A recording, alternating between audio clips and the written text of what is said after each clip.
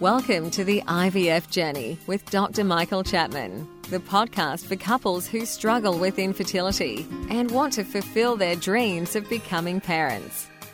In this podcast, you'll learn actionable strategies to deal with infertility from Dr. Michael Chapman, or Prof as he's affectionately known. Prof is the co-founder of IVF Australia and is a leading Australian infertility specialist who has helped over 3,000 couples realise their dreams of becoming parents. To access previous episodes packed with ideas, solutions and tips that actually work, head over to Dr. Chapman's IVF podcast on iTunes. You can also ask questions by contacting Dr. Chapman's rooms on 1800 111 483 or by emailing him michael.chapman@ivf.com.au. That first cry of a baby born after the long journey of IVF remains one of the most beautiful experiences in the world. As an obstetrician and an IVF specialist, I've had the privilege of experiencing this over many thousands of times in my long career, but I still remain moved by each baby's first cry.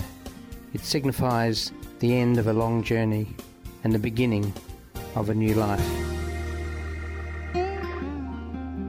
This is Professor Michael Chapman, co-founder of IVF Australia and host of the IVF Journey podcast. Thanks for tuning in. To access all the previous episodes, head over to my website www.theivfjourney.com and select IVF Journey Podcast from the navigation menu. You'll also be able to find the various services that we provide at IVF Australia. So for the computer geeks, today I'm going to talk about the way in which the information technology is moving into IVF. The buzz at the moment is around artificial intelligence and what is happening in relation to its application to fertility. The first area that potentially it will have an impact is helping individual infertile couples or singles to individualize their chances of success.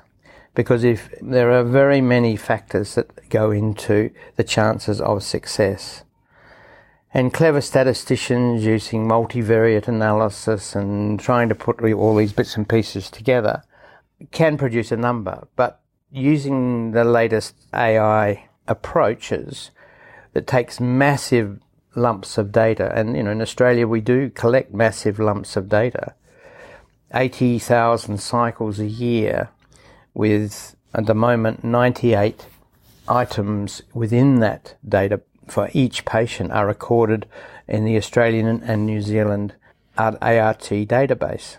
And even with the most sophisticated manual management of those numbers, and even using computers, actually getting the right answer is not necessarily possible. So what artificial intelligence has the capacity to do is to process that data and come up with potentially a reflection of your own factors that contribute to your fertility and give you a realistic number of your chances of success. Although that all said, an experienced fertility specialist, perhaps using his own artificial or her own artificial intelligence or natural intelligence, probably can give you something that will rival it. But there's a couple of caveats in that, which experience and having all the factors at their fingertips.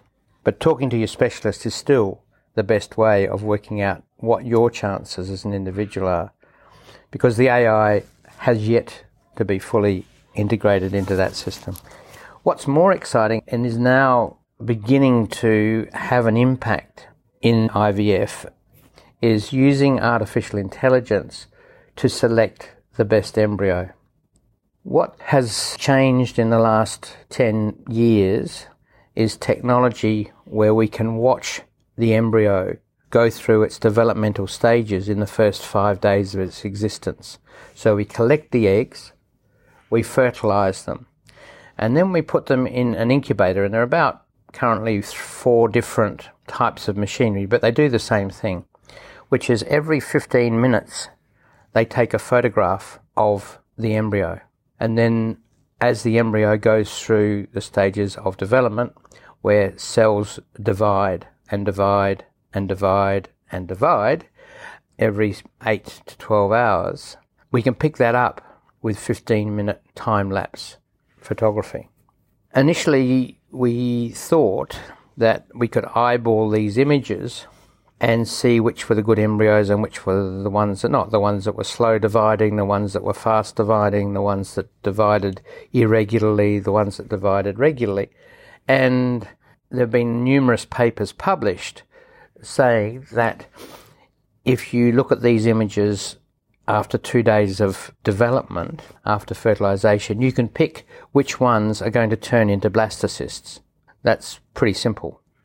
Turn into day 5 embryos and the best embryos, because we get a lot of wastage between day 2 and 5 as the embryos sort out the ones that have got genetic abnormalities and the ones that haven't. Following on from that enthusiasm of about 3 or 4 years ago, where multiple publications were saying this was going to be the answer to select embryos, when we actually follow the embryos onto blastocyst, the eyeballing doesn't work. It doesn't pick the embryo that's going to produce a pregnancy. Because once you get to a blastocyst, we put them back and we know they have a relatively high pregnancy rate, 40 to 50% in young women. In the last 6 to 12 months, the clever nerds have adapted the imaging processing to include AI as an option. So in our own laboratory, which we published some work recently at the Fertility Society annual meeting, what we showed was that when we looked at embryos that produced a pregnancy and went back through their images with AI, they were different to the images of those pregnancies that didn't occur, or the blastocysts that didn't produce a pregnancy. Having gone from looking at those that produced pregnancy backwards, we then went and used the AI going forwards and watching the embryos, and it confirmed that those with the specific AI patterns were the ones that produced a pregnancy. So here we have the opportunity to actually be able to better select the embryo that's going to produce your pregnancy. So far, it is still in the experimental stage. We're not using it as a selection tool yet, but that's our next phase of investigation. It's exciting because what that means is that there are things that we can't eyeball down a microscope that are important in the development of an embryo. And that understanding potentially will allow us to work out perhaps better ways of using culture medium, better ways of handling embryos, so that those particular features, which aren't just the division of the cells, will actually work towards better pregnancy rates. And don't forget that you can access all the previous episodes by going to our website www.theivfjourney.com and select IVF Journey Podcast from the navigation menu.